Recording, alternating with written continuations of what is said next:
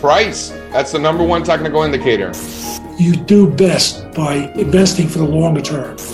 If you can't explain what the business is doing, then that is a huge red flag. Some technological change is going to put you out of business. It really is a genuinely extraordinary situation. Hey everyone, I'm Ed Gotham and welcome to Opto Sessions, where we interview the top traders and investors from around the world, uncovering their secrets to success. Today, I have the absolute delight of introducing Adam Robinson, someone I personally consider a mentor, an incredible thinker who has a unique but masterful way of looking at the financial markets and how they operate. Adam is the founder of Robinson Global Strategies, where he conveys his wisdom on global strategy to some of the most prominent hedge fund managers and family offices in the world. He uses a unique approach that combines game theory, systems thinking, Bayesian analysis, and behavioral economics to outsmart global markets. He's also a chess master and an entrepreneur, having founded the Princeton Review after graduating from Oxford University, which helps students pass the tests that get them into their dream schools. In this interview, we discuss market mechanics, how a trend is simply the dissemination of an idea, the copper versus gold ratio that metal traders use to predict market trends, and the great game. Enjoy the show. Hi, Adam. Great to have you on the show. How are you doing today? I'm doing great. I'm excited by what comes out of our conversation. Yeah. Excited to share. I've followed you for quite some time. I've listened to you on a Tim Ferriss podcast quite some time ago. I'm sure a lot of other people listen to it as well. And, you know, really insightful. And I've followed you ever since. So I'm really excited to finally have you on this show. I can ask my own questions. Are you in New York at the moment? Yeah. No, I'm a lifelong, since I came down from Oxford, I've been a lifelong New Yorker. Yeah. But no, in Tribeca. But no, I left last March. I've been away exactly a year. Oh, wow. Moved completely or you're going back at some point? Well, yeah, moved completely. I would say 90% of the people I know have left New York. Yeah. And about half of those are hovering hummingbird-like, 1 or 2 hours outside of New York, hoping that things will get back to normal and that they can return. But I don't think hope is a good strategy for choosing a place to live or certainly not trading equities. Yeah. So anyway, so I'm in LA. I'm in LA at the moment. I miss London, my favorite city, really. Is that so? And that's where you studied, was it not? Or I read law at Oxford, but study is, I spent most of my time taking dance classes, and generally, I was not the most conscientious law student. Okay. And what about life in LA? Is that going back to some normality yet, or is it pretty? Well, kind of. In Texas, they've thrown all caution to the wind and basically just go about your business. Yeah, I saw that. Right. And so that'll be a very interesting experiment. So LA, like all places, is, my problem is that on an animal level, when I go out in public, again, on a visceral DNA level, I expect other animals, other human beings to greet you with a smile and to move towards each other. But right now, everyone moves away from each other, very centrifugal. And I choose not to put myself in public situations like that. Pretty much hermit-like at the moment. Yep.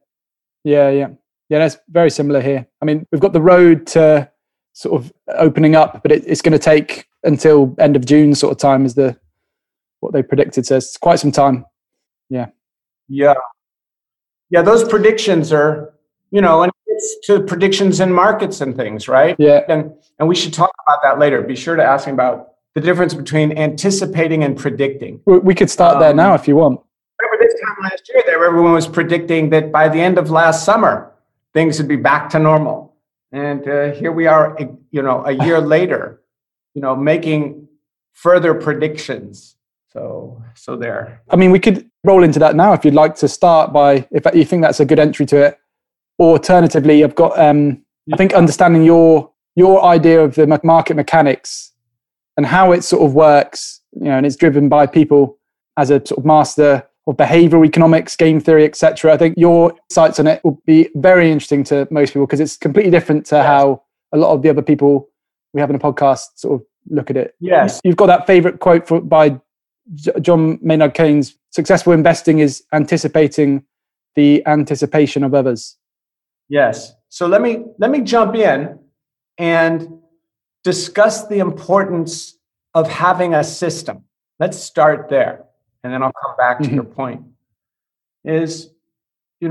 People forget, when I say people, I mean fledgling investors, forget that it's largely a zero-sum game, and that when you're making money, someone else is losing it. Not always, right? I mean, but that's the way to think about it. So it's a competitive. On Tim's podcast, I said it's like a gladiatorial pit, or mixed martial arts. That's the way to think about it, and that you're going up against other very sophisticated traders and investors who are just as incentivized as you. And so it's critical that each individual have a system for approaching markets. And it can't just be, I'll look for undervalued stocks. That's not a system. Yeah. Right? You should be able to articulate how you're going to find undervalued stocks. Right? And anyway, so in the nature of a system, it was Sir John Templeton, legendary investor, who said, if you want to outperform the market, you have to do something different from the market. He said, outperform the crowd. Yeah. You want to outperform the crowd, you have to do something different. So let's combine those two thoughts, right? If you need a system because the world is too complex, and trading is one of the most difficult, I'd say perhaps the most difficult human endeavor, in the sense that you have to control your thinking and your emotions. Mm-hmm. Right? Once you start talking about money, people's emotions get triggered, right? Especially when you're talking about large sums of money, whether the prospect of making it or losing it, right? And so you need a system to outperform. And you certainly want to outperform, because if you can't outperform the market, you may as well just stick your money in an index fund and, go about your day. Right? So if you're going to outperform the market, and very few people do, you need a system.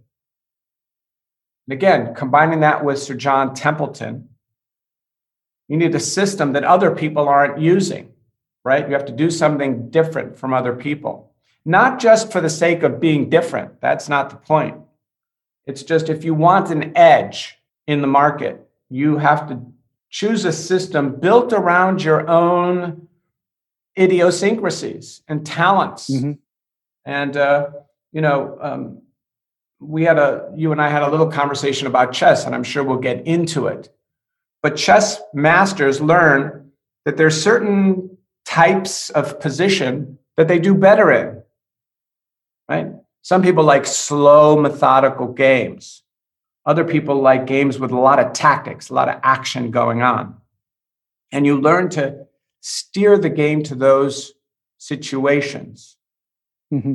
So now, layering three thoughts, we want a system that's different from other people, that is tailored to your own strengths and awareness of weaknesses. So, for example, certain people may trade consumer stocks better than others. They just have a feel for consumer stocks, right?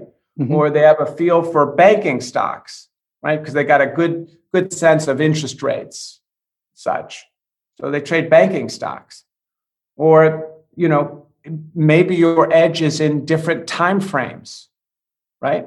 Like your edge might be in, 1 to 3 day trades, finding little opportunistic little situations that you get in and out, ninja-like.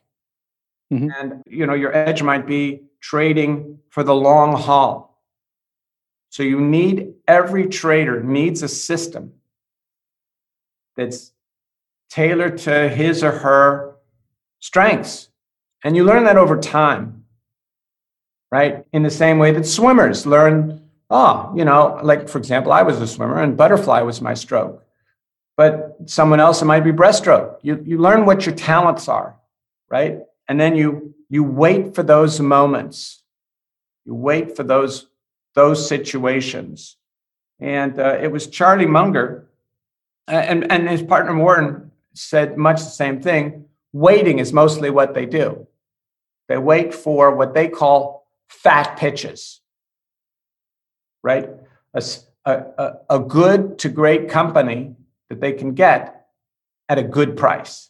That's the way they approach their investing. And by the way, when they say a good company and what they mean by a fair price, there's a lot of logic and thought underpinning that, even though that's a simple encapsulation. But mostly what they do is wait, because it's really hard to find a good company at a good price. Most companies are fairly priced. So it's hard to find a company that's not fairly priced in their metric, so in their system. I don't trade that way. And so I say that just that each of us, anyone listening to this podcast, you need a system. And it needs to recognize what you do really well. And then you hone that system, right? And how do they find what they can do really well? Well, trial and error is one thing. Yeah. Trial and error is, and that's actually, it's a really good question, Ed, and is that you need to, if in honing a system, when I say trial and error, trial and error is not a random thing, although most people approach it like that. You want to be systematic about it, right? And you want to have controlled experiments, as scientists say, right? And so when you enter a trade, it's very important that you be able to articulate to yourself why you're entering the trade, right? You could write little one paragraph thing. I'm entering this trade because it's oversold and there's evidence of buying in the sector, right? So let's say that's your justification for buying a particular stock. And I'm going to enter at 51.50 on a buy stop, and I'll exit with a 10% trailing stop loss. Let's just say that was your, and notice that you have an entry condition and also an exit condition. You want to be very systematic about things before you enter the trade. So let's say you enter the trade, and let's say your sell stop is hit. Like day 2, you're out. And so now you want to do what chess players call a post-mortem. Post-mortem is after the death, after the game. And so chess masters, when they play each other after the game, the winner usually offers to the loser, by way of a gracious gesture, would you like to go over the game? And the two of them, after the game, deconstruct the game. Imagine a boxing match where the two boxers, the winner says, well, of course, they're totally beat up, but hey, in a couple hours, after we shower, you want to go over the film footage. I'd like to show you what I thought you did wrong in the fight. Right? It's a really beautiful gesture, sportsman-like, yeah. And both parties learn. And so we need to do that after every trade, win or lose. Like, what did I do right? What did I do wrong? Again, this comes back to the developing of a system, is that you need to have controlled experiments. So for example, let's say someone hasn't traded very much, in fact, has started off paper trading, thinking that's a good way to kind of develop your skills before risking real money, real capital.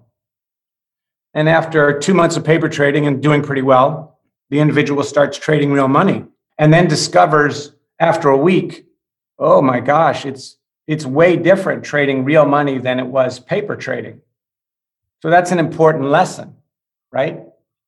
Some people may do better in down markets, right? Bear markets or shorting stocks than stocks that are, that they want to buy in bull markets. So again, you learn yourself and you learn what you do well by trying different things. And then you discover that you have an affinity, right? In the same way that a beginning baseball player, say, learns, I'm really an outfielder, right? Don't have the reflexes for being a shortstop, say, or whatever. And batters learn what kind of pitches they do really well with, and they wait for those. So I say all of that. And one way that, developing a system around your own strengths, as you know, Ed, I'm a big fan of Jack Schrager's books, the Market Wizards series. Yeah. And Tim asked me, what books would I recommend to everyone? And I said, Tim, I can't answer that question because there's like so many great books. I don't even know how to begin to answer that. But I do know how to answer that for traders and investors. And that every trader should buy every book by Jack Schrager. And I think he's got 5 or 6 of them. And what he did and continues to do, he just came out with a new book, is he interviews the top traders and investors in the world. And he gets them to spill the beans on what they do. It's pretty remarkable because he just asks them pretty innocent questions, and you find these guys just spilling the beans on a lot of their, secrets. Now, what's great about those books, and they really, if you're going to get the books, any good book that you intend to return to, you should get a paper version, right? Not a electronic version, so that you can annotate it. But those books, what they demonstrate with dozens of the top traders in the world, investors, is that each of them has a totally different system. Each of them. And what works for one isn't going to work for another. And you'll get lots of, you go, I can use that little bit from, Stanley Druckenmiller's system. I like that idea. I'm going to incorporate that, which gets me back to one of my favorite quotes by Bruce Lee, right? Is hack away at inessentials and to borrow what works and make it your own, right? But borrow what works in other people's systems, what they've tried. So all of that was by way of a lengthy prelude to my system, right? How I look at markets. And so most investors use one of 2 general approaches to markets. And the first is fundamental analysis, and the second is technical analysis. And I use a third way. But let me talk about fundamental analysis and technical analysis and why I don't use either. And fundamental analysis is the traditional approach to analyzing stocks. And it was popularized by Benjamin Graham, who taught Warren Buffett famously. And the idea is there to study companies and unearth companies that are selling for a lot less than their, I'm going to use air quotes here, their intrinsic value. Right? They got some kind of value. And to the value of, you do an analysis of all of Amazon's businesses and you discover, whoa, Amazon should be trading for $3,752. It's a lot less than that. I'm going to buy it. Right? That's the basic approach, fundamental analysis, right? You study the world, trends and such, and companies. And the thinking there is that you'll uncover something that nobody else has uncovered. And for me, that's an untenable philosophical position. For starters, why do you think, on what grounds do you think you're smarter than the market and are going to find something that no one else has found? Right? That's a problem number 1. Problem number 2 is that even if you have found something, that was undervalued or overvalued by that philosophy, how would you know that you were right? Maybe you were just wrong, right? And again, maybe everybody else knows something that you don't, right?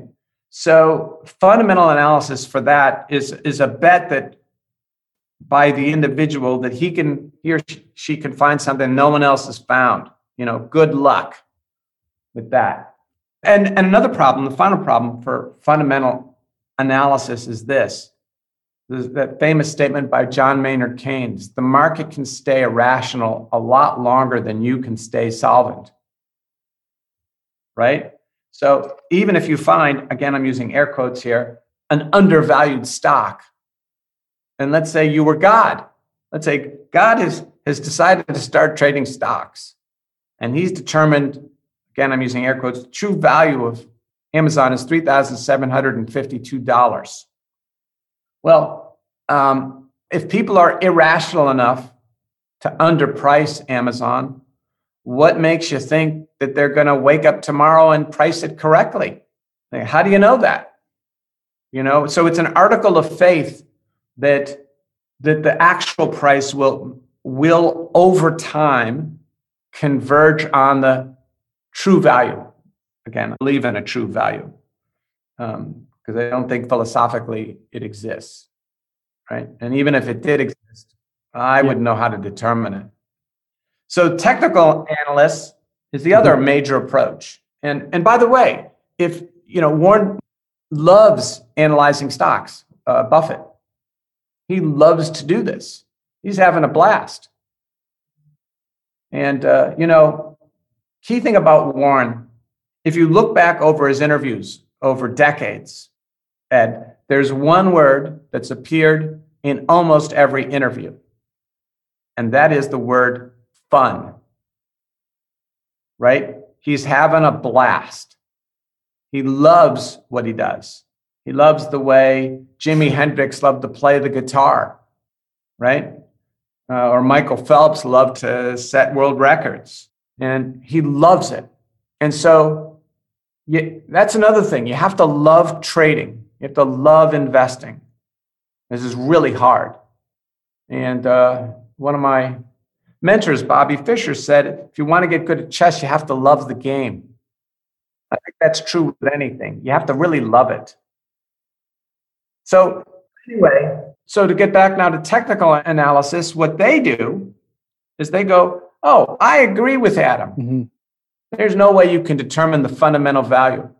So what I'm going to do is I'm going to look for patterns, and that there are certain price patterns that are reliably predictive of what's going to go on in the future, right? So basically all quant funds do this, right? They look for historical patterns on the belief that that'll repeat in the future. But technical analysis, my problem with it is that there are so many indicators, really dozens of indicators, that, or dozens of trend lines that you could draw on any given chart or whatever. And so there's an indicator that will justify buying a stock and also selling it at the same time, right? And so the technical analysis lacks overall a rigor that is replicable. Again, it comes back to what I said earlier about needing to have a system to navigate the complexity of trading, right? And the other thing about systems, by the way, two really key advantages is they help you control your emotions because you know what you're going to do. And another thing is that having a system, you can improve it, right? If you just kind of go about your trading day, oh, okay, I'm going to find a stock that's going up and buy it. That's not a system.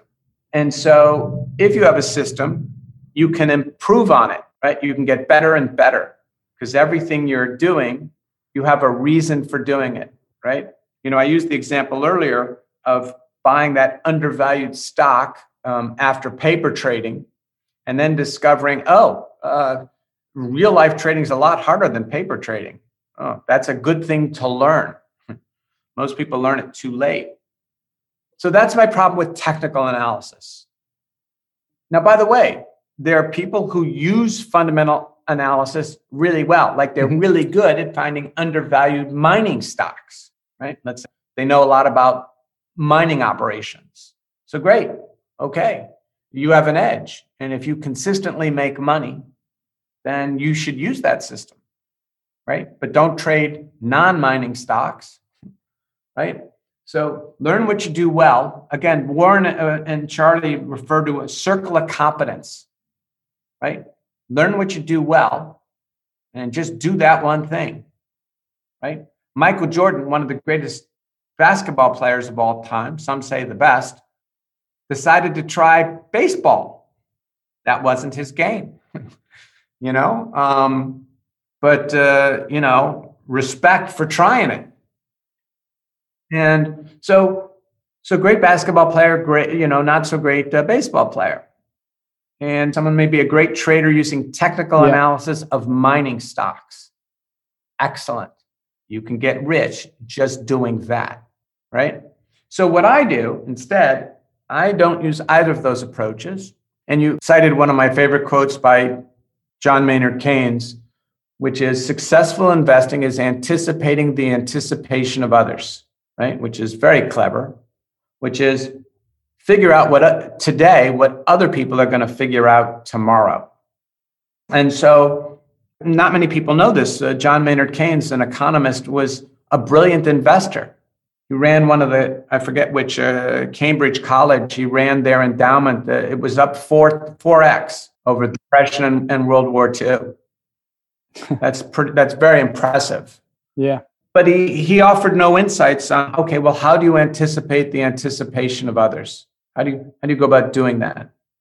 Mm-hmm. And so what I've done over the last 10 years is hone that into a system of, I'll give you an example. When bond traders and equity traders disagree about the world, right? So let's say bond traders are bearish and equity traders are bullish. I know that 19 times out of 20, the bond traders are right and early. So I know, for example, at major tops in equities, that bond traders have usually detected the problems weeks to months earlier and are already positioning for, a protracted downturn. Okay, wow. So that's one way. We can get into later how I go about doing that. And again, it's you try to make everything really simple, which again, to come back to systems, is your system should be a simple one. You should be able to reduce it to a few variables that you can handle really well, and then build all your trading and be disciplined around it, right? Another thing about a system is you have to have the discipline, Ed, to follow it. Mm-hmm. And you have to be ruthless about that. So yeah. A lot of times people, for example, somebody's system, they may say, I will never risk more than 5% on any one trade. Right? They say that to themselves. But then all of a sudden comes this juicy opportunity, they think, and they go, oh, I know I said I'm only going to risk 5%, but this is like a sure thing. And they go, I'm going to invest 50% of my money in this trade, right? And, this is really important. I don't think I've talked about this on other podcasts, but since we're focused here on trading and investing, is you should always be playful about it. And so when you enter a position, when you enter a stock, or if it doesn't matter what you're trading, it could be trading, futures or options, whatever you do, if you're nervous about the trade, you've put too much money at risk, right? You should be able to be playful about the trade. And if you can't, you're trading too much money on that, you're putting too much into that one trade, right? And so again, your system even there has to include things like position sizing, right? How much am I going to risk on any one trade? And what percent of my my capital am I going to risk on any one trade? Yeah, the common error. And then again, you have to be disciplined to follow that, right? And there's that. I'm reminded of that movie. It's a little before your time, Ed. Top Gun.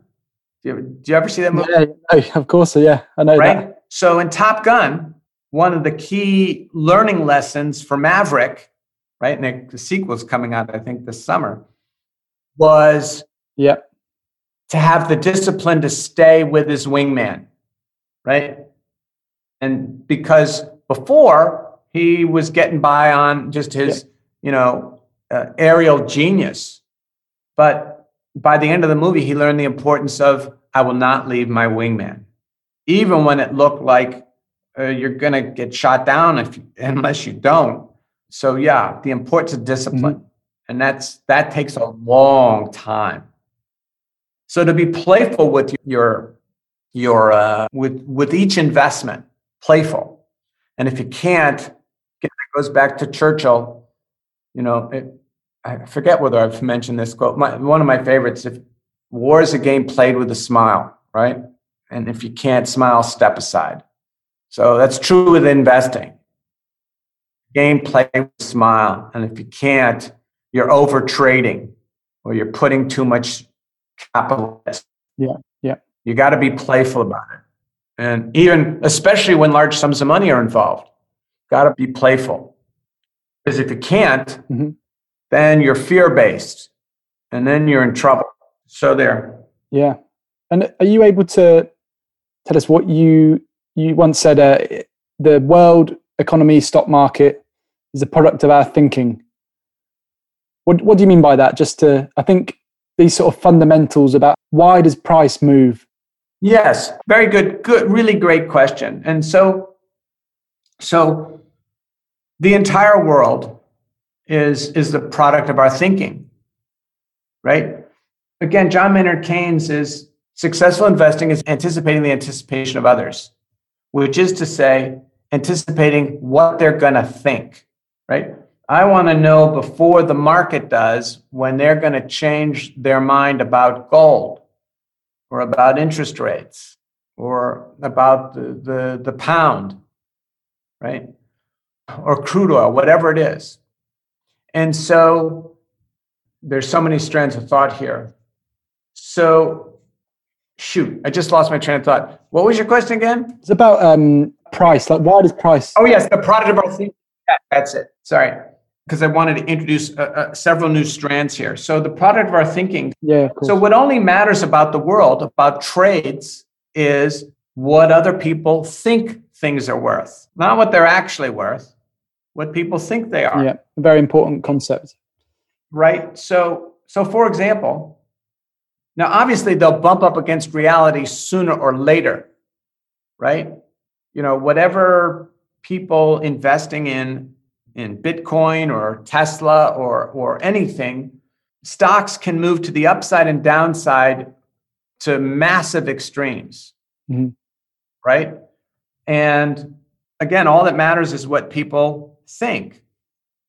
So which is one of the flaws for fundamental analysis, right? It's like the true value is the only thing that matters. Well, yeah, but if you're the only person in the world who realizes the true value of, Amazon or the dollar yen or whatever it is, good luck. So how do you monitor what other people are thinking, right? And I use the example of bond traders and equity traders. So I give everyone a simple indicator that I use, which is the credit spread. And one way to construct that on your charting service is LQD, long LQD, short IEF. LQD is the US ETF for investment grade corporate bonds, and IEF is the ETF for the US 10-year. And maybe on London exchanges, you can find equivalent ETFs. But you could just follow the US ETFs. It's the same thing.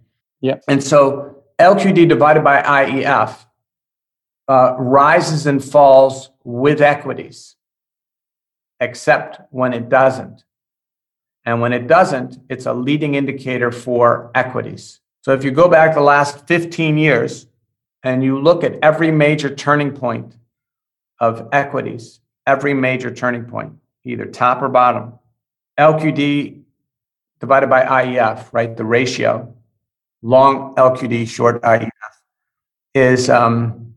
has led that turning point by weeks to months. Yep. So I know if equities are going higher, right? FTSE 100 or S&P 500, whatever index you're looking at, is going higher, and LQD divided by IEF is going lower, then we've got a difference of opinion, right? Equity traders are bullish on the world, and bond traders are bearish. And I know that sooner or later, the equity traders are going to wake up and realize they were wrong. And they're going to turn around and reverse their position and follow bond traders. So that's an example, a simple one, but a really powerful one, right? That's a really powerful, Batman on his utility belt, he had all these different gadgets, and LQD divided by IEF is one of my top gadgets. It's one of my top leading indicators. Yeah. So it's very interesting. Yeah. Leading on from that, I'd quite like to, from your perspective, what is a trend and why do they persist?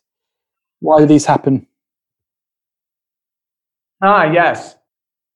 What is a trend? Right. So traditional analysis, whether it's technical or fundamental, offers no insight into the nature of a trend.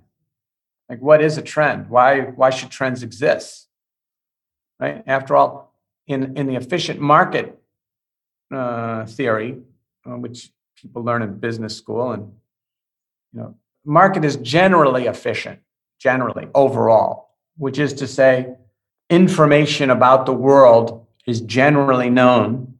There aren't too many secrets, and that information is, again, I'm using air quotes here, properly reflected in the price of whatever asset we're talking about, which, of course, I disagree with. And, in the efficient market theory, the belief is if there's a new piece of information about something, that it will be instantly incorporated into the price of the stock or the bond or whatever. But that's not how people change their minds. So think about this, that every investment decision is the expression of a view of the future. Every trader, every investor is trying to express a view of the future. So it doesn't matter what your decision is. If it's to buy gold, you're expressing a view of the future. Or if it's to short Tesla, you're expressing a view of the future. And your view of the future can be right or wrong, right? Or your logic or the means of expressing that view can be right or wrong. So for example, let's say you thought interest rates were going to go higher because of inflation. So somebody says, so I will buy gold.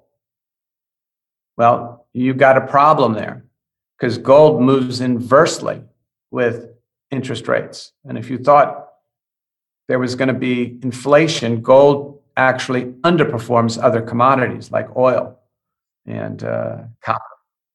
So there, your means of expressing that view, even if you were right about your view of the future, I think there's going to be higher interest rates, that you've not expressed that view correctly.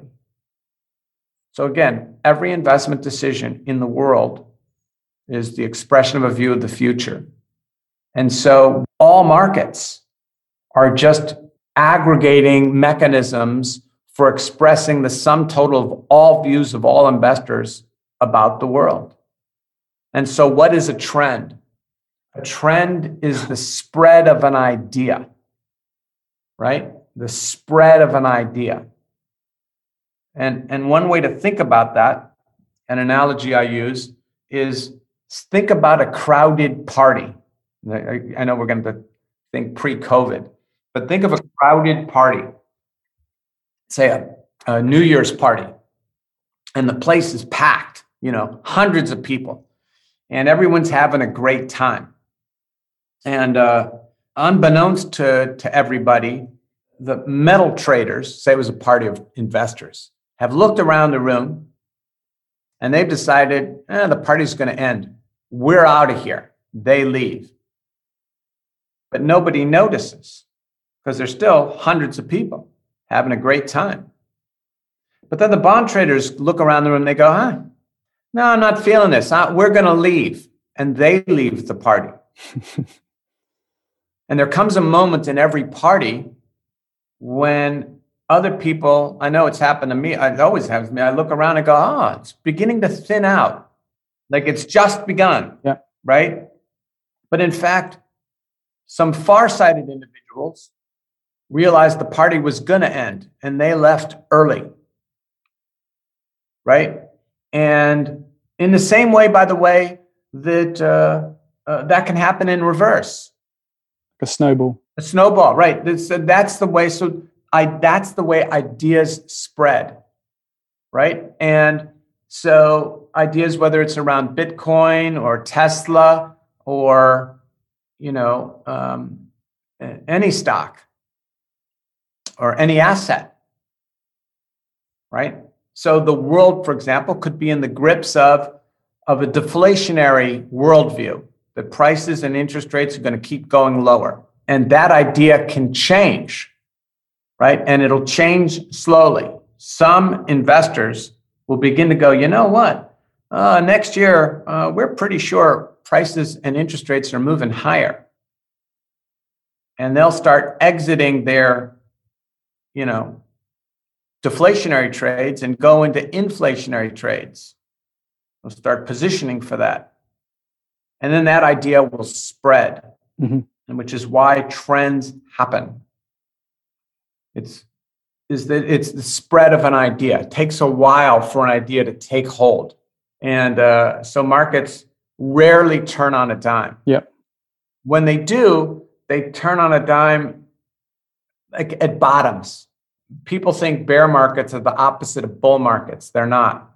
They're very different beasts. They're not opposites. And so often on selling climaxes, you get a sharp reversal. Like that's just, but you rarely get sharp reversals at tops. You can get them when things go parabolic. Yeah. Right? With a stock that's gone parabolic, it could have a sharp top to it. Like you take a look at GameStop, right? And that's, an abject lesson in being able to navigate volatility if you're a day trader, right? But even a position trader. Yeah. It's interesting the GameStop you mentioned, because I think it's an important concept is that these trends can persist even though they might be fundamentally wrong. Yeah. Purely because of the spread of an idea. Exactly right. And enough people gamble. Yeah. And that idea spreads. And there's a great George Bernard Shaw quote, one of my favorites. And it was, 1895, I think. And at the Drury Lane Theater, and George Bernard Shaw, it was the opening night of his play, The Arms and the Man. And at the end of the play, it was a standing ovation. It calls for author. And so the great Irishman gets on the stage to bow, and a standing ovation, the entire theater. And from the cheap seats, there's one lone boo. And George Bernard Shaw looks up at the individual and he says, good sir, I quite agree with you about the merits of my play, but who are we to dispute what everyone else thinks? And so if everyone thinks something is good, right, It's hard. Don't fight that. Really, don't fight. Yeah. And one of the sort of beginner mistakes in the traders made in the GameStop in their motivation is they were motivated by wanting to stick it to the hedge funds, right? We're going to stick it to them. Yeah. That's not a good motivation for anything. I don't care whether it's starting a boxing career or an investing career. Like, one way for sure you're going to flame out is I'll show them, right? It doesn't matter in your dating life or anything. I'll show them is you're sunk. You will show them, but not what you set out to do. You're going to show them that you failed. And so I'll show them. Again, that's not a playful state. That's pretty darn serious. And so you want to, as much as possible, be objective and detached, right? Yeah. It's a selfish statement, which I think, and many people think this way because it's how we are, but we think in terms of our perspective on the market rather than understanding, just as you've explained, that you're positioning yourself in terms of how other people are positioning themselves in the market, not what your not your thoughts in it. It's what other people's thoughts and how they're positioning themselves. Yeah. Well, it's a balance. You need to have your own thinking, right? You have to have done your own analysis. Yep. Oh, which brings me to an important point. So you do your analysis, but of course you have to consider what everyone else thinks, right? So like George Bernard Shaw, I could think my own play sucked, but if standing ovation, I'm not going to fight that. Great. Yeah. Yay. Yeah. Which is we didn't get into it yet, but it's an important notion is the notion of confirmation bias and analysis, right? And seeing clearly. So it's really important. This is a very key concept. I can't stress this enough. Like, if there was one takeaway from this whole, podcast, our conversation, it would be, apart from developing a system, is you need to form expectations and then draw conclusions. What happens when those expectations aren't met? Right? That's so key. And again, and I talked at length with Tim Ferriss about this, about the nature of things that don't make sense, right? And whenever a stock, this is so important, it's really critical. Underline this in your notes. If a stock is behaving differently from what you expect, you go, that's weird. Then you're on the wrong side of the trade and you want to get on the other side, right? Let's say, it makes no sense why Tesla keeps going up even though they missed their quarterly projections. I'm going to short Tesla. No, that's not too smart. Again, when things don't make sense, let me put it differently, when a stock's movement doesn't make sense, and you go, that's odd. But people might phrase it a little differently. They might say, not that that's strange that Tesla's going up. By the way, I'm just using Tesla abstractly. I'm not a recommendation about Tesla. You go, that's weird. It keeps going up, even when they miss their quarterly projections. Then that thought, that's strange, is actually a sign that Tesla's behaving differently from your model of what Tesla ought to be doing, right? You have a premise that if stocks miss their quarterly projections, they should go down, right? Let's say that's your premise. And here you got a stock that's doing the opposite. Well, that means that not that the stock doesn't make sense, your model of the world is out of sync. That's what it means. And you might hear people say, they might not say it doesn't make sense. They might say, After all, how much higher can Tesla go? Well, a lot higher, because you're on the other side of the trade still, right? You'll never hear someone long a stock going up going, oh, I wonder how much higher this can go. They're going, great. Yeah. Yay, it's going a lot higher. So one is the notion of recalibrating around something that doesn't make sense, right? You could buy, let's say you short, I'll pick a different stock. You short Ford Motor Company. I don't want to keep even automobile companies. You short, I don't know, Citibank, or you short Bitcoin. And again, every trading decision, you should have a reason for why you did that. Like, I'm going to short it because this technical indicator or this fundamental analysis fact has not been discounted by the market. So there, I've got my decision, I got my exit rules, I'm in the trade.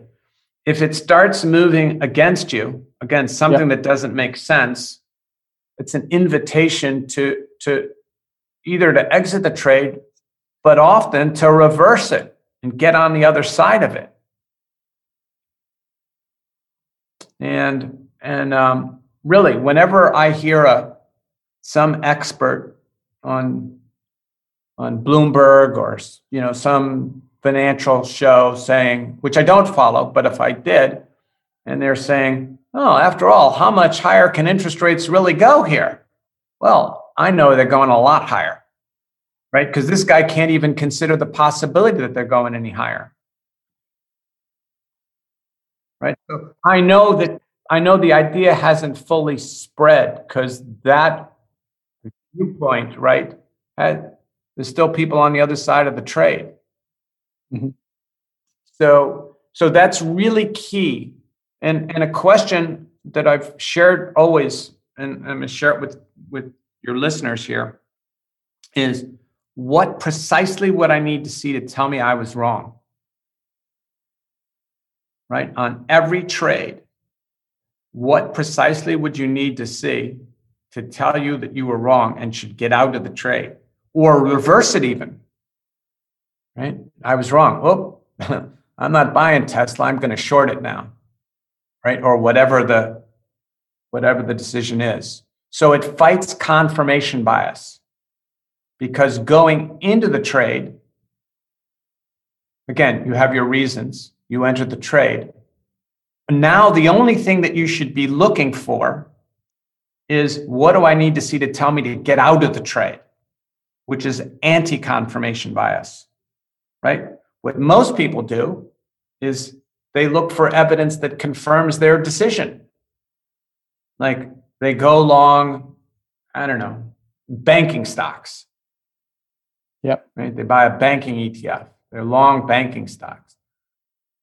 And then every day they're looking for evidence that banking stocks are going higher. No, you should be looking for evidence that to get out of banking stocks or to short them, right? Once you're in the trade, then it'll take care of itself. You just got to know when it's, it's moving against me now, time to get out, right? My initial thesis isn't playing out. I'm out. And so, yeah. I was just going to say, before we move on from the trend side of stuff, how do trends begin? We've talked about how why they exist. Yeah, that's such a good question. So how do they begin? I tell people, if you're trading for really long term, like multi-month to multi-year, what you can do, really, someone could make this their system, which is simply this. You just find any long-term chart. And by long-term, I mean like at least a year long, but probably longer. Moving consistently in one direction, right? Consistently in one direction. Like up, down, sideways, any direction. Right. Well, it could be side. Well, mostly up. Let me deal with up or down. We'll deal with sideways in a second. That's kind of its own separate case. Because there are only three ways a trend can change. And I'll tell you them right now. So let me deal with the most common case. And this is a way to find trades. You look for a trend that's been in place for a long time. So for example, I know at US stocks, pharmaceutical companies have underperformed the other healthcare sector stocks.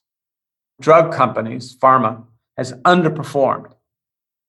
And so over the last, 7, 8 years or so, drug companies have underperformed other healthcare providers. So if you had gone long healthcare providers and shorted pharma, you'd have done really well. and so you look for a trend, which is to say the spread of an idea, right? Gone on for a really long time. And then you look for evidence of a change. And that change will always happen in the following way. So again, if you can picture this, a stock that's been going up consistently, say for up or down, I'll just say up, for say 5 years. And you can be sure that everyone has extrapolated that for the next 5 years it's going to keep moving in the same direction. That's just the way the human mind works. But some far-sighted individuals will change their mind and they'll exit all of a sudden. So again, let's say you've got a stock that's been moving up consistently, 15, 20% a year for the last 5 years. And then one day out of nowhere, the stock drops 10% or 5%, some really sharp drop. Now what's happened in that moment is that some far-sighted investors realize that the trend is over and they're exiting, right? They're leaving the party early. Look at this sharp 5% correction or whatever, some sharp drop, 1, 2, 3, 4 days. Now, everyone who's thought that this stock is going to keep going up forever, right? Because it's been in this long uptrend. What do you think they think of that 5% drop? They go, wow, it's undervalued. It's oversold. And they bid it back up. It starts to climb again. Now, the far-sighted individuals, they're out of their longs. In fact, they're positioned short. But they've placed their bets. So the stock begins to rise back up because, I'm using air quotes here, it's undervalued. Oversold. So it starts to rise. And then the original far-sighted investors, it gets back close to its old highs, go, oh, great. No, we can short some more of it here. And then rolls back again to the downside. So there are 3 ways a long-term trend can change. And that is, and I'm covering the first case, which is the most common, a sustained trend, whether to the upside or downside. And you look for a sustained trend. Then you look for a sharp counter-trend move. Really sharp, like a 2 or 3 standard deviation outlier move. And that's the first sign that the far-sighted individuals have exited the trade. So what you're waiting for is for the stock to go back up, to be bought back up by everybody else, and then roll back again to the downside, begin to roll back over. That's a really powerful replicable pattern. So sustained trend is the first condition. Sharp counter trend is the second condition. The third is it begins to float back up, resume the original trend, and get close to the old high, and then begins to roll back over to the downside. That's a really reliable pattern for trend change. And again, it's just the reverse on a downtrend, right? That's the most common way a long-term trend changes. So your question to me was, how does a trend start? Well, one is the ending of an old trend. That's a good way to find things. The second way is an extension of the first, but when the uptrend has gone parabolic, right? And there, the first drop is usually sharp, and you don't get the leisurely crawl back to the old highs. So again, case 2, I considered case 1. Case 2 of trend changes is a move to the upside or downside has gone parabolic, right? A long-term trend that was pretty steady, but then it went parabolic. And there, when it changes, it'll be a sharp drop. And then sort of it'll bounce back sharply also, but nowhere near the old highs. And then it'll roll back over again to the downside. That's the second way. Mm-hmm. And the third way is a stock that's just been kind of moving sideways for a really long time.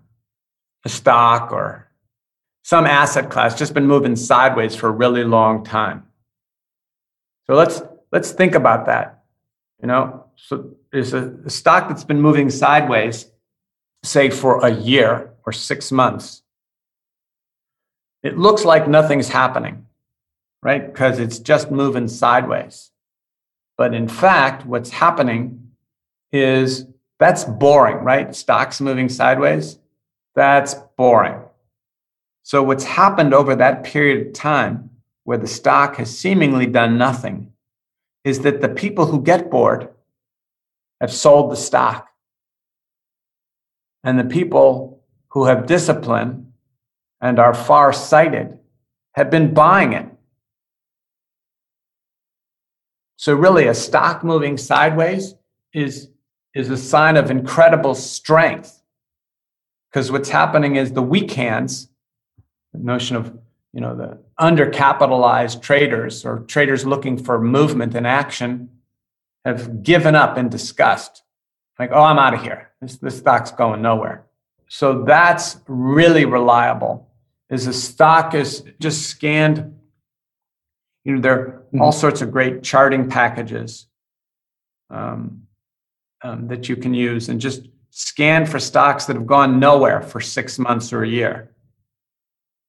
Right? The percentage change is basically flat for a really long time, and really tight daily ranges. Because when that starts to take off, whoa, that really motors. It's a very reliable trend, I don't want to say indicator, but a trend detector, right? That's the found is how do you find when a new trend has started? And I've just given you the only 3 ways. That's it. Right? Mm-hmm. Now, trends can start out of nowhere. I mean, you think about COVID kind of came out of nowhere, right? Right? So sometimes it can come out of nowhere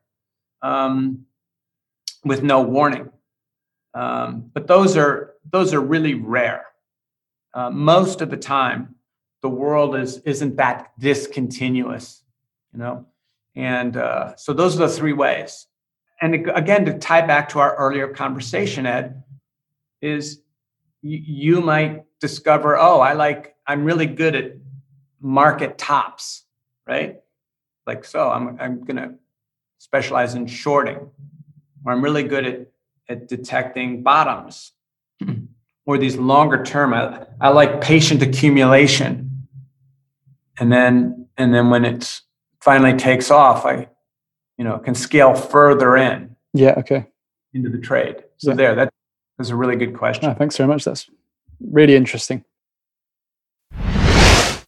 We hope you're enjoying the episode. For interviews like this every Thursday, subscribe wherever you get your podcasts. And while you're there, make sure you give us a star rating and leave guest suggestions along with any other feedback in the review section. Now, back to the show. Could we briefly just talk about who you are and where you got to today from your perspective? I think you've led a very interesting life and done many things, and I think it'd be interesting to get your perspective on it. Yeah, so I was I went to Wharton undergrad, which is a business school in the States, and Buffett went to Wharton undergrad, and a little before me. So I went to Wharton undergrad, and then I got a law degree at Oxford, and I came back to the States, and I thought actually that what I wanted to do was write write novels and screenplays. That's what I thought I wanted to do. And I thought to myself, well, how do I support myself? Because it's going to be years before that pays off, years. But really, I knew that, well, not I knew, but I just assumed that to support myself as a writer would take 5 years. It's kind of what my 5 years to kind of support myself solely by writing. So I thought, how do I support myself in the meantime before I sell my great novel? And I thought, I know what I'll do. I'll tutor kids. Because I knew if I went to Wall Street or a law firm that I'd never find the time to write. I'd just be exhausted, and I get kind of swept up in that world and have fun with it and go, oh, I never wrote. So in the States, there's a test called the SAT. And I'd always been a very, very strong test taker. I was never very conscientious as a student, but I take tests really well because I'd worked it out to a system. Yeah. And so I started tutoring kids, and that about a year later became the Princeton Review, which we were going viral. Wow. We were like doubling in size every couple of months. This is pre-internet, way before the internet. And really? And really, it was so crazy because the system I had created around taking multiple choice tests, no one had ever thought of before. And this wasn't software, sorry. No, it was actual courses that you would take. Okay. Yeah. And so that was my first, interest. But even there, I created a system. Right? I've always really important to develop a system, and you test everything. I say test everything, having an experimental attitude.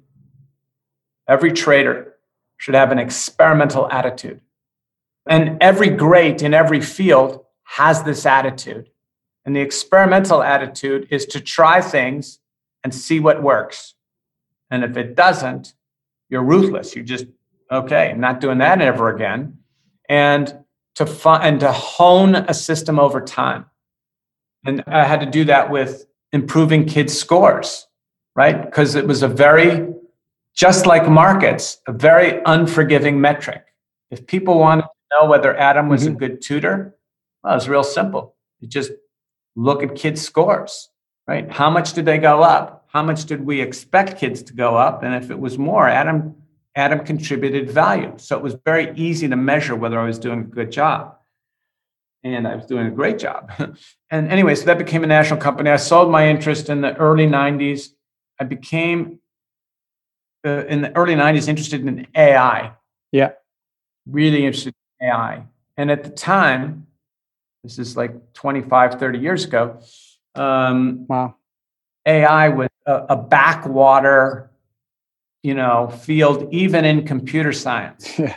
Like really, if I could be talking to a computer scientist, he'd say, so what are you doing these days, Adam? I'd say, well, I'm really into AI. What are you doing that for?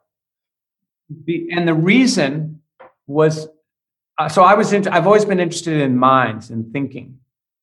And the state of the art back then was expert systems and neural networks. But the problem was that computers were really slow. And so for me to run an experiment on a neural net to set up a model and see whether it was good model, I'd set up the model, hit enter on my computer, and then walk away for a week. It'd take really a week. Number crunch. Wow. Finally, you'd get an answer and you go, oh, damn it. That didn't. I'd tweak the model and hit enter again. Wow. And now those same experiments can be done in milliseconds. So what's really improved AI is processing speed, right? And so became interested in that. And then I went to work with a friend of mine in the late 90s, early noughts, a guy named Victor Niederhofer, who was at one point a partner of Soros. And he was a friend of mine. He said, Adam, you have always such an interesting way of looking at the world. You should get back into markets, right? You went to Wharton. Why don't you look at that. So that's what I did, is began to study markets. And so that's how I got that. So that's the trajectory. And the common denominator for me was an interest in thinking, right? Whether it's the students thinking about how they analyze questions to markets, how do traders think about the world, and then again anticipating their anticipation. So that's by way of background, and again the common thread for everyone listening is to, if they look back over their lives, even if they're 25, they will notice a pattern in things that they did really well in school or in their pursuits. And that sort of self-awareness of their talents and their predilections, just what they love to do. Like, I love creating systems and then tweaking them. I like doing that with measurable results. Like, I can go, yeah, I did a good job today. I don't mean like a pat on the back. The system was correct. And so it's what I love to do. And every trader, everyone listening, you know, you should really love it. And if you can't love it, you need to be detached, right? You need to be either stoic or playful about it. And stoic is really, and when I say stoic, again, Bruce Lee, one of my favorite philosophers, he said one of the most important lessons in life is to master how to remain calm. And I'm sure that when you hear that, the first thought is, oh, calm as opposed to nervous. But no, calm also as opposed to excited, right? And you need to, so if you can't be playful about trading, at the very least, you got to be stoic, right? You don't get despondent when trades move against you, and don't get too excited when they're moving in your favor. Just, you got to be detached, play the system. Yeah. Right? And one of my favorite Michael Jordan quotes, he said once, he never thought about missing, never once in his whole life did he ever think about missing a shot. And the reason he never thought about missing a shot is his focus was 100% on making it. So there was no room for anticipating whether the shot would go in or not. It either will or it won't. And if you've done your analysis with a trading system and you've decided to buy or sell some particular stock for some particular reason or set of reasons, that it will either work out in your favor or it won't. And if it doesn't, that's okay.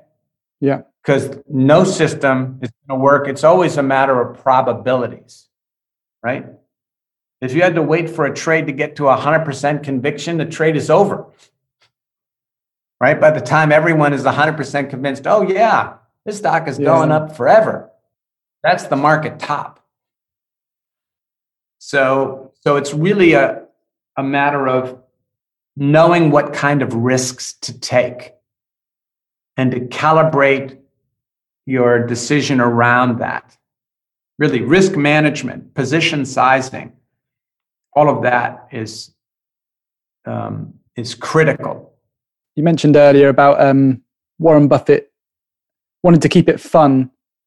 So is it then you got to remove emotional detachment to a level that you're comfortable with, but can still have a bit of fun so that to maintain interest? Or do you think complete detachment is what you've got to nurture?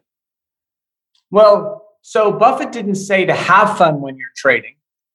He just loves to analyze stocks. I said he has fun doing what he does. He loves to analyze stocks. Really, if he had loved playing the drums, he would have been a drummer. right? And because that's all Buffett, he just loves analyzing stocks, and he's really good at it. And also analyzing himself, right? Buffett and Munger both, knowing yourself is so critical, right? It's not just, oh, I know a lot about stocks. Yeah, well, good luck if you don't know much about yourself, right? You really have to know yourself. And so the point I was making there was Churchill's statement, war is a game played with a smile. And if you can't smile, step aside. And you got to be able to trade like that, right? And so I know once I've done my analysis, whether to buy or sell, that I know exactly what I need to see to tell me to get out of the trade. Right? I've decided that going in. And so how that plays out in the world, I don't think about that anymore. Mm-hmm. In the same way Buffett has talked about this. When he buys a stock, he doesn't think about it anymore. He's made his decision. And so, so now he turns his attention to finding another stock to buy, right? Another company to buy. Right? That's what he does. He buys companies and holds them forever. That's his secret. It's what he does super well. Yeah. So to either be playful or to be stoic. I think playful is the more powerful state of being. But if you can't, at least be stoic. Yep. Be detached, right? And it's I don't care who you are. Tom Brady doesn't complete every pass, right? And not every, a batter does really well. If you hit one pitch out of 4, you get on base. You're doing really well, hitting 250. And with stocks, heck, maybe your success rate is 30%. But you cut losses really quick. And your winners just go on forever. You could do really well with a 30% hit rate. But even there, you have to know yourself, which comes back to system and predilections, right? Certain people might not be able to tolerate that. They'd want to be right. Yeah, I think it's really, really interesting. The learning over time element, because I've been through that myself, and like for example, I'm much more comfortable, like in my own trading, adding to positions once I've got ahead. A sort of a sizable amount is moving ahead. I will add to that position and double up on not double up, but I'll double down on that position. Much more comfortable doing that and moving my stop to break even. It's just a comfortable trade that I become detached from, even though the size is bigger than my normal size. I'll go in. Mm-hmm. I'm just comfortable with it, and it's something I've just learned over time. And I use that to my advantage in situations where things like that happen. But I only learned over time that was something I was okay doing. It didn't make me make bad decisions after that. Right. You said something, and I actually want to jump on it because it's an important point, which is stop losses. Mm-hmm. So someone says, I'm going to buy this stock and set up, a 10% trailing stop loss, right? And they're going great until they wake up on Monday morning and they see the stock has gapped down 30%. It's blown right through your stop loss. You thought that I'll get out with a maximum 10% loss. Oh no, you haven't been around stocks that have gapped down 20 or 30%. Mm-hmm. Then your starting loss is 20% now. You thought you could get out with a 10% trailing loss, especially around stocks that have gone parabolic. That's really, you've got to be really, really careful. Stop loss is, the way to think about a stop loss is if it hits this price, my sell order is now effective. That doesn't mean you're going to get out. You might not find a buyer at that price. Yeah. Right. So to be careful about that. And again, especially when stocks have gone parabolic. Mm-hmm. And then the question is, when they've gone parabolic, maybe taking some of your chips off the table. Yeah. Right. Taking some famous investor, Bernard Baruch, once said that he got rich by buying too late and selling too early. Right. He didn't try to catch the bottom, and he didn't try to catch the top. And traders can do this. They have a system, and let's say a 10% trailing loss. Let's just say. And by the way, I don't use that, but I'm just using that as a simple kind of thing. And they go long a stock, but their sell stop is hit. They're out of the stock, and then the stock reverses and doubles from where they sold it, kicking themselves. Like, oh man, I sold too early. No, you followed your system. And the importance in following a system in the long term is way more important than, oh man, I should have overrode my system and stayed with it. Yeah. Interesting to know, because you're also a chess master, that's right, isn't it? Yes. And I'm interested to know if you've learned anything through your chess playing days that you might have applied to investing in, your investing systems, such as you mentioned on Twitter the other day, overprotection. You didn't actually mention it, I don't think, in terms of investing. But, yes. Yeah. Very good. So yes, I'm a chess master. I don't really compete at it anymore. When you get to a certain level, like I'm competing against other masters. They're who are into the game. They're younger. They really care about the game, and I don't anymore. I mean, I love the game, but I don't have the time to compete at it, right, at that level. So chess was my thing. I was mentored by Bobby Fischer back in the day, leading up to his winning the world championship. And so I love the game, and it's taught me a lot that I can apply in investing. But I want to tell everybody, regardless of whatever they did, whether it's playing the guitar, they got really good at playing the guitar, whatever your thing is or was, there are lessons that you can apply in trading. So, for example, you could have been a whiz at biology, right? And then use biology concepts in trading, right? So whatever your thing is or was, you can carry over key things from that domain into trading, right? And so for chess, I'll tell you one of the things that's different about chess, which is anti-trading, is that in chess, the rules don't change, right? The board is real simple. Well, the situation, the pieces can be complex, but it's just 32 maximum pieces, right? 16 of mine and 16 of theirs before they start getting traded off the board. And it's only 64 squares. And so everything that I see everything that my opponent sees. Mm-hmm. And the rules don't change. But in trading, they change all the time, right? You could be in a bear market or a bull market, like day to day, and sometimes interest rates going higher is good, sometimes it's bad. You got to know what regime you're in. And so one thing about chess is it's not a great metaphor for trading in general because of that, because I know everything my opponent knows.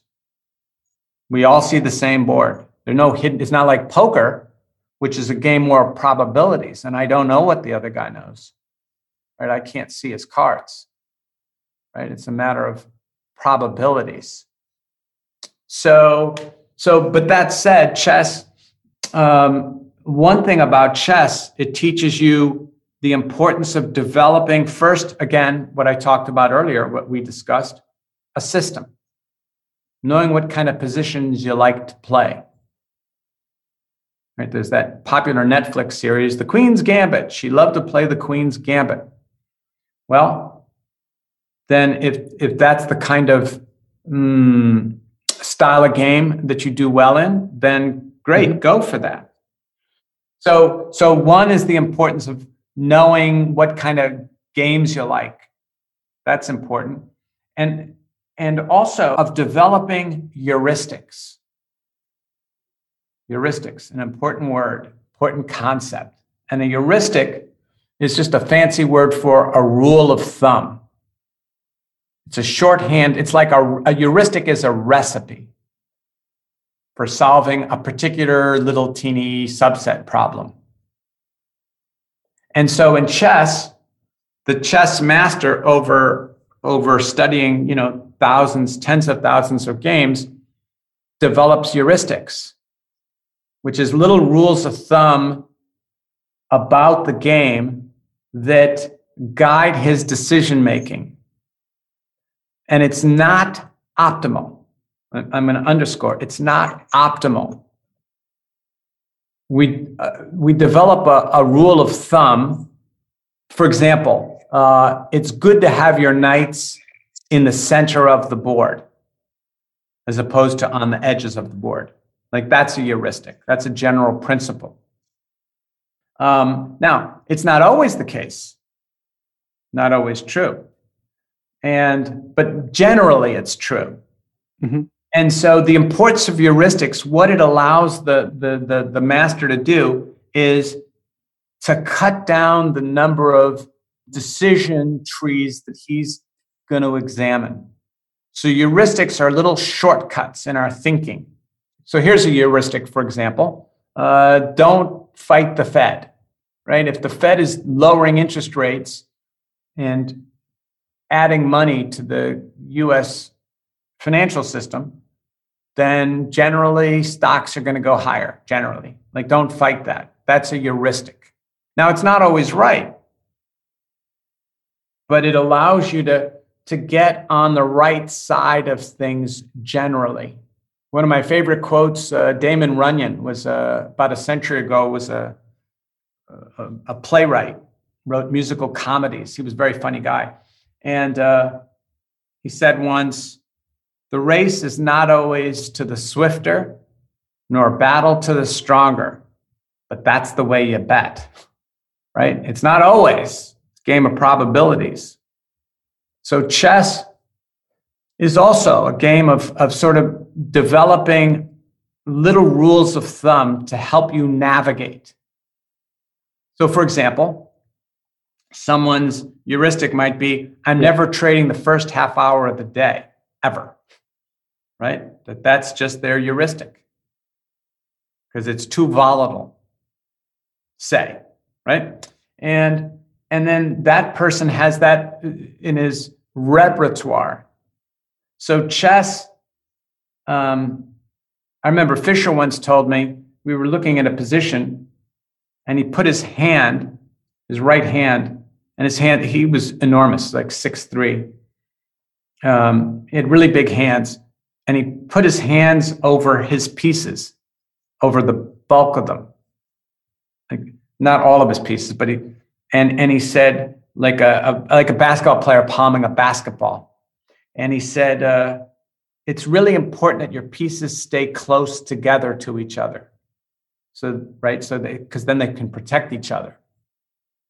And his way of encapsulating that heuristic was he put his hands over the pieces. So he knew in his mind, intuitively, if a piece moved too far away from the others, he'd know something was wrong, or that was a dangerous thing to undertake. You better know what you're doing. Mm-hmm. So I'd say those are the two key things about chess that apply to markets. And it's things we've already discussed, right? Having a system, knowing what you play well in, and steering the game as much as you can to those positions. And then having little rules of thumb that you're going to use. Yeah. And in real time, very important that you have those rules of thumb in real time and repeat them. They should be like little mantras.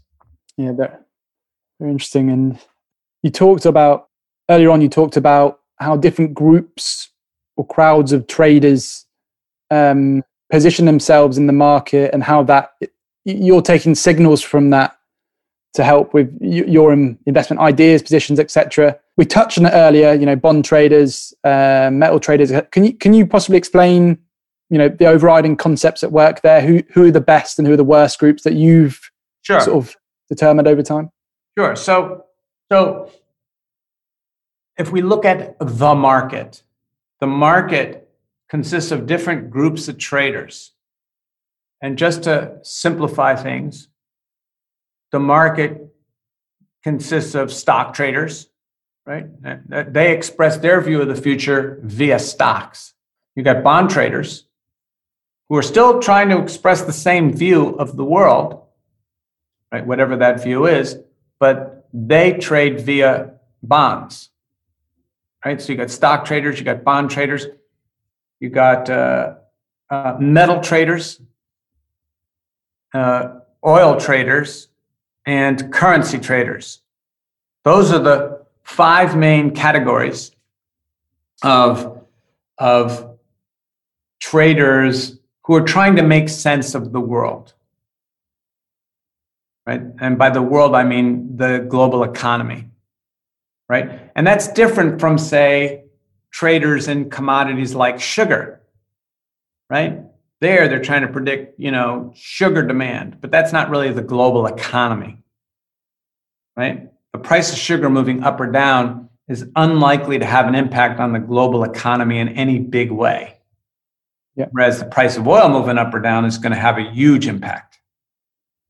So each of those groups of traders, again, stock, bond, metal, currency, and oil, tries to make sense of the same world. And they express that view in their respective domains. And I told you earlier that bond traders and equity traders, when they disagree, the bond traders are right and early. Most of the time, all the different groups of traders agree about the world. Like today in LA, it's overcast. And I haven't checked the temperature.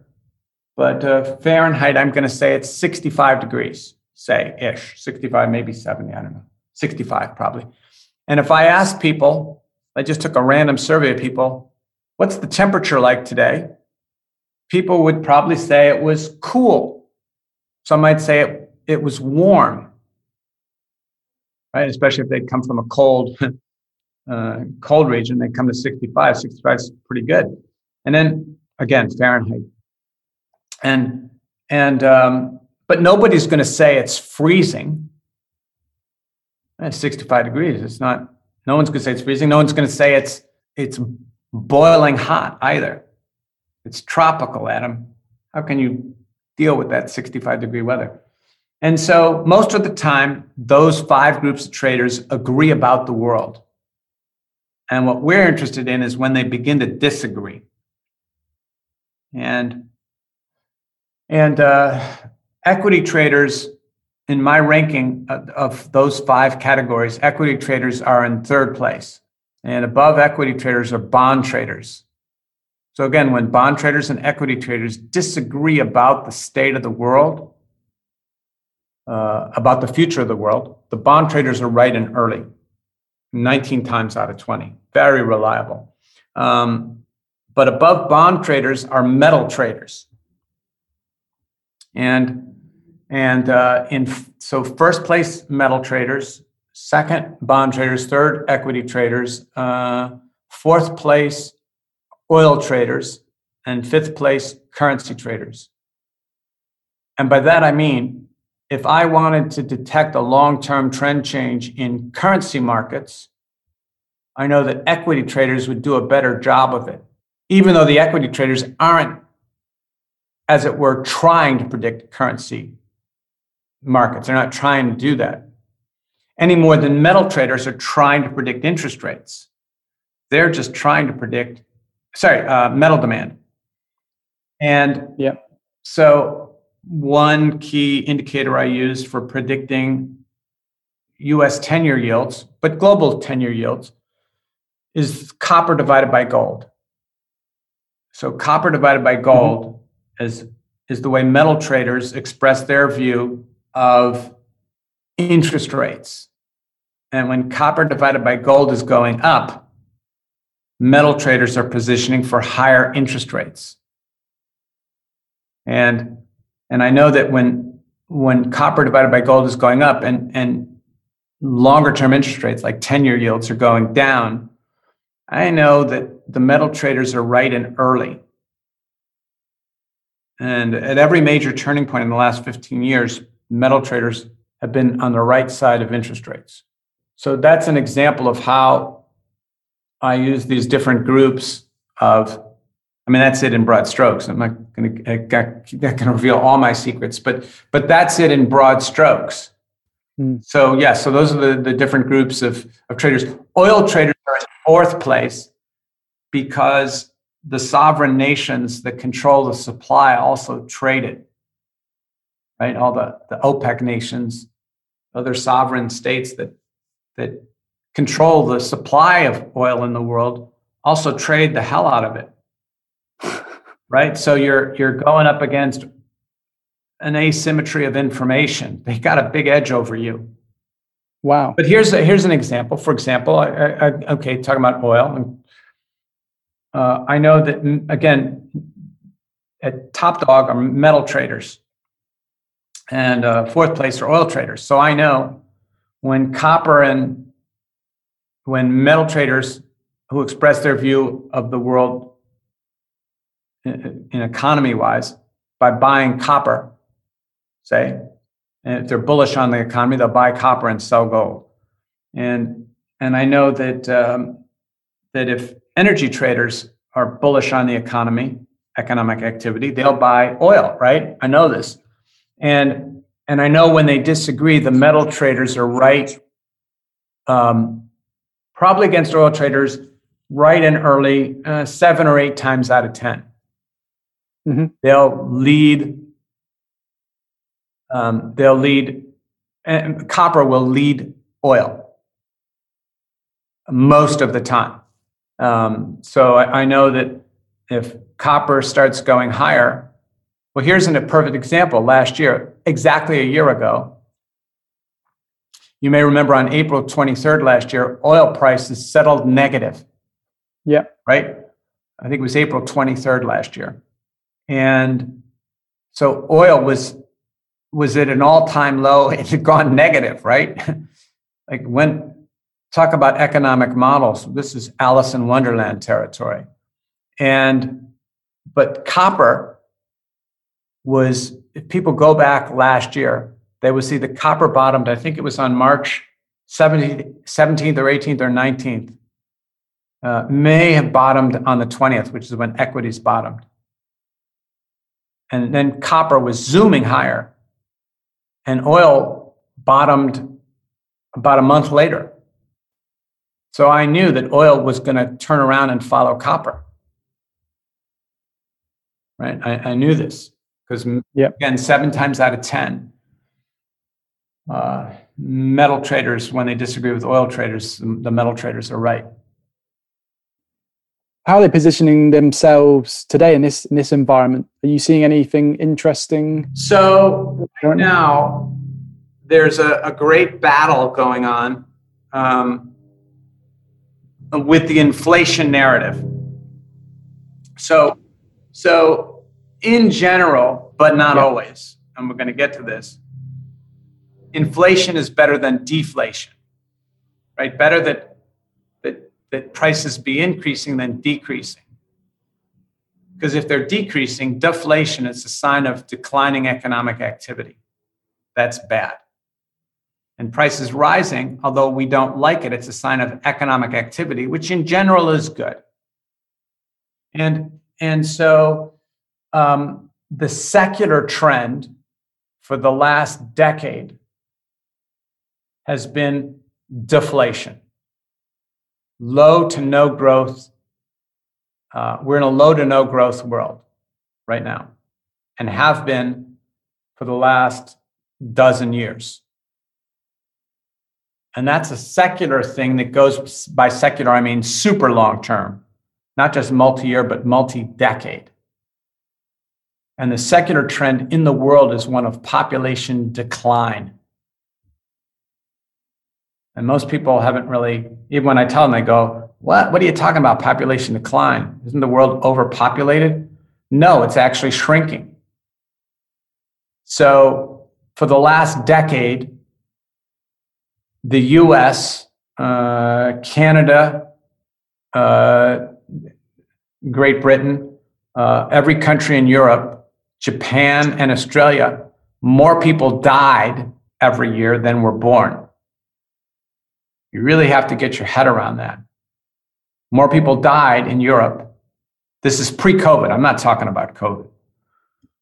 More people died than were born. It's shrinking. So if population is shrinking and also family formation has plummeted, right?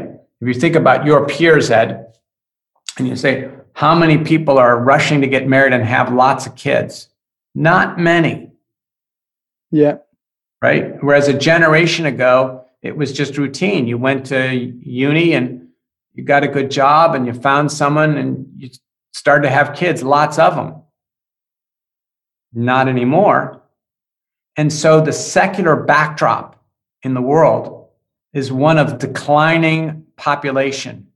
The only regions that are growing are emerging markets, really, and the Middle East and Africa is basically it. Really, the only two, and some other areas, like some South American countries, but mostly developing countries. I hate that distinction, but anyway, developing countries, they're still growing, but at a much slower rate. And they don't make up for the collapse in the population of larger countries. So you got population collapse in the developed world and consumption plummeting, right? Home ownership and such, massive declines. And so the multi-year to multi-decade trend is one of slowing to negative growth because of that. And so you said, I say all that by way of backdrop. So that's the secular trend, the long-term trend. But every once in a while, the world begins to think, oh, well, the central banks have thrown trillions of dollars into the global economy. So that money's got to go somewhere. So we got to have inflation. So US interest rates, which hit an all-time low last, I think early August, they were like, I think the intraday low was like 0.3% on a 10-year. But today, the 10-year yield is up at 1.5%. Now, historically, interest rates rising, 1.5%, that's really low to borrow money for 10 years and pay only 1.5%. But it's a 5x move from where it was last August, 5x. Here's a shocking factoid for you, Ed. Japanese interest rates are at 5-year highs. Yeah. Yeah, 5-year highs. Remember, everyone thought Japanese interest rates, they were the first ones to go negative, right? About 7-8 years ago, something like that. I believe that their equity markets are all-time highs as well. Yeah. Well, I don't know if they're at all-time highs. Hold on a sec, my friend. I thought it had broken out of a... Hold on. All-time highs in 1989. So wait, let me just check. The Japanese stock market is doing super well, and it's outperforming the rest of the world. I will say that, but I just looked at a chart. No, so in 1989, mind you, right? That's 31 years ago, Ed. Yeah. The Japanese stock market hit like 39,000. Okay. And right now, it's 25% less than that. Okay. That's after 31 years. If you would buy and hold, that's staggering. That's not such a good return. But obviously, the opposite of a good return.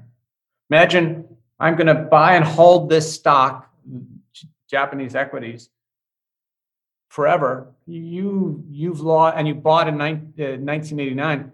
you're looking at a 25% loss over the last 31 years. At the same time, every other global market in the world is like up, I don't know, 5x or 10x something.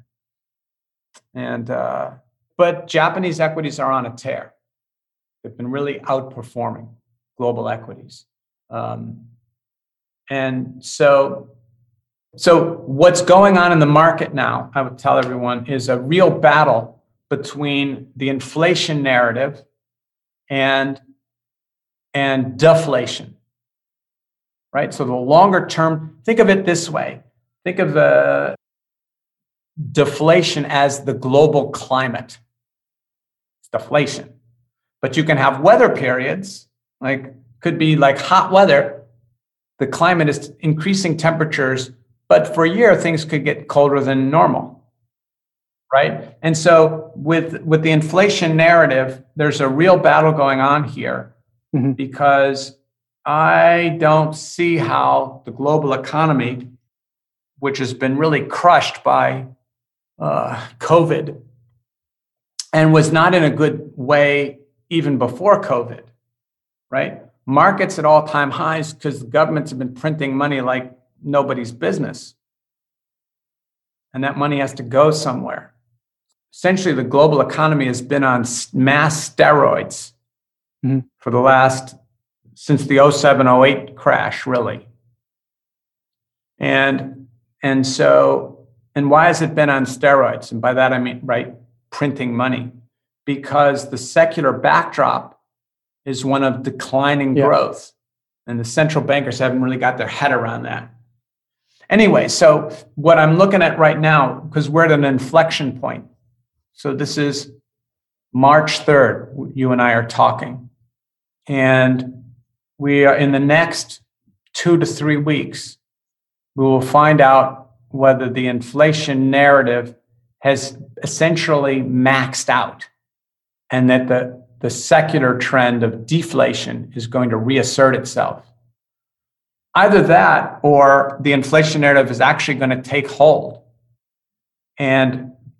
But it's not good inflation. It'll be higher commodity prices and higher interest rates at a time when the world assumed interest rates were going to stay low forever, right? And think about how many projects have been undertaken over the last few years, expecting interest rates to be super low, and now they're going to multi-year highs.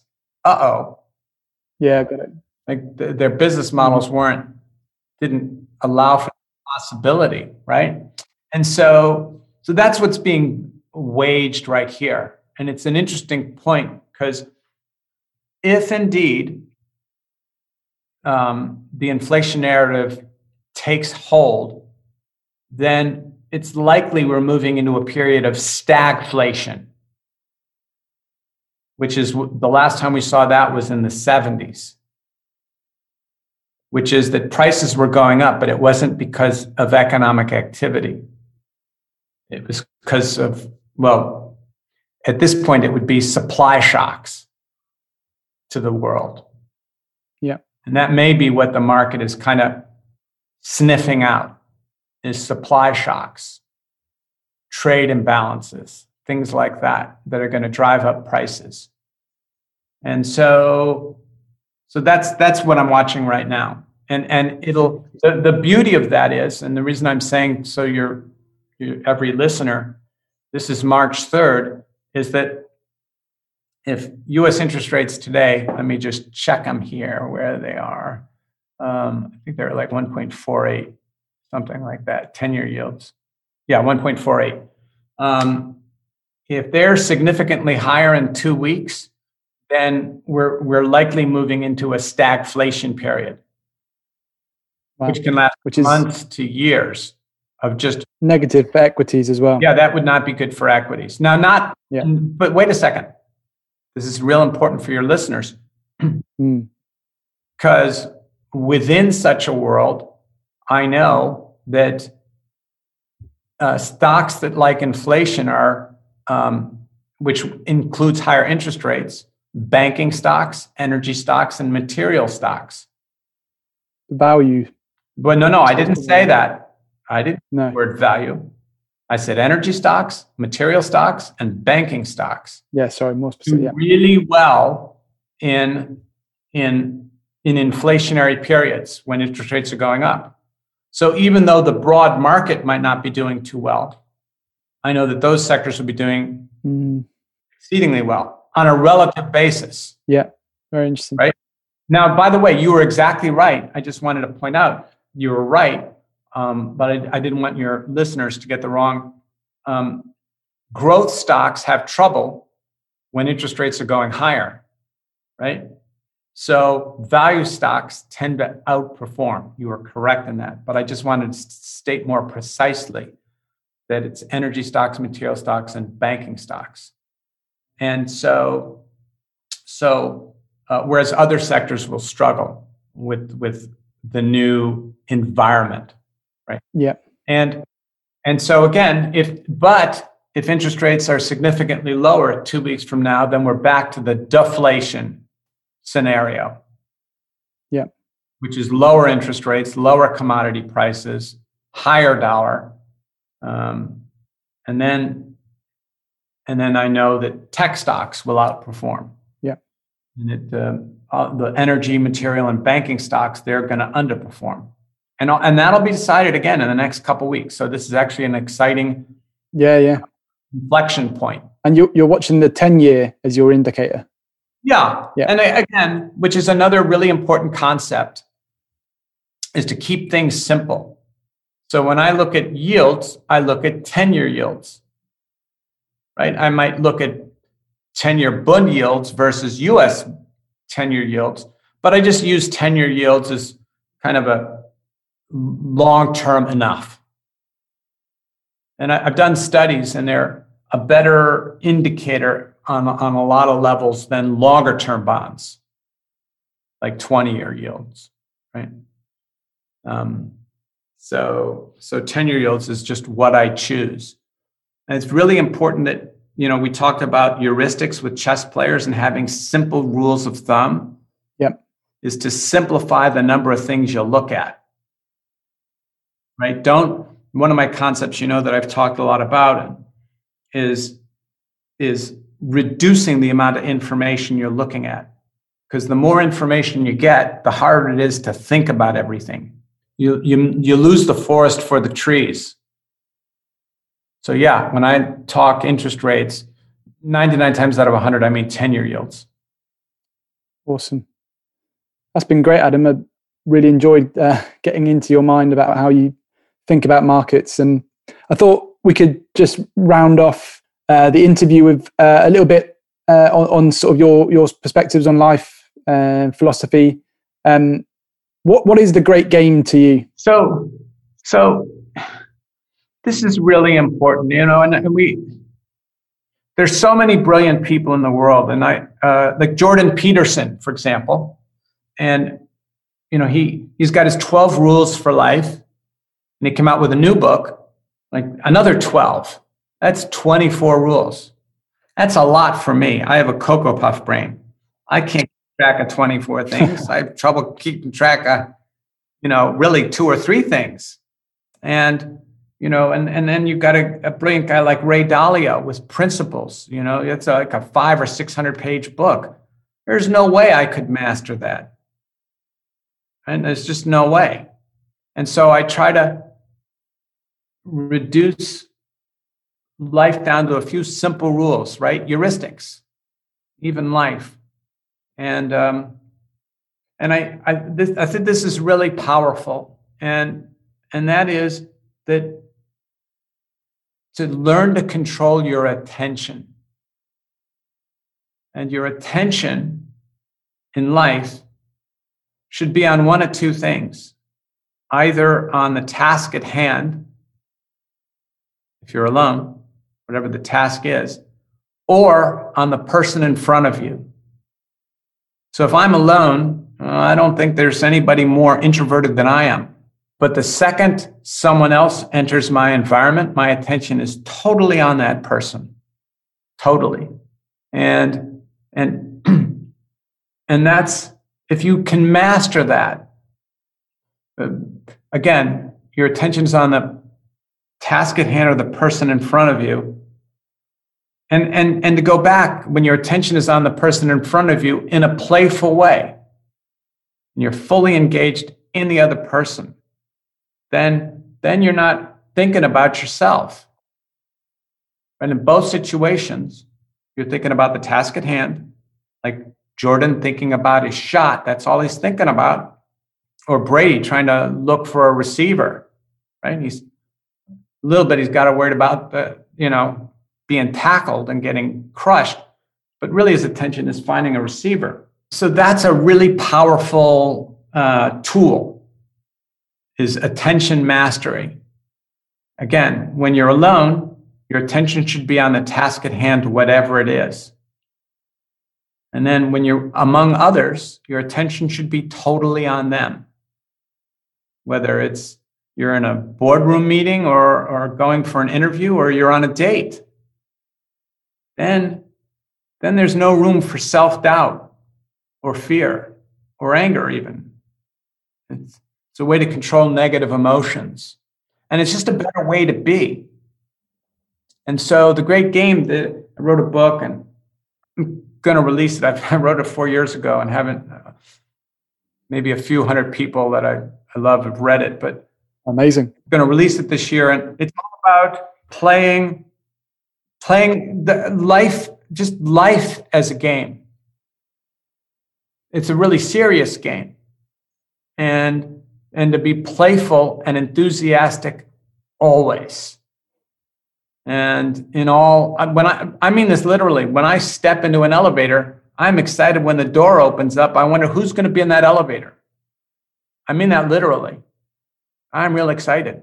And when I step into a taxi, I'll strike up a conversation with the driver and wonder where it'll go and what I'll learn and have fun in the meantime. Now, there are, of course, times when I get into a cab and I just want to, I'm musing on something or just want to listen to some music or be quiet. But generally, when I say generally, almost always, if anyone is in my environment, they've got my 100% attention. And I'm having a blast doing it. And so I think that's really important. Attention management. Yeah, thanks, Adam. It's a really good note to finish on. And I thank you again for your time, because it's been really interesting, as I said, to dive into how you look at the markets. And I know that people will find it incredibly valuable. If people want to follow your insights and hear about when you release this your new book, The Invitation to the Great Game, I believe.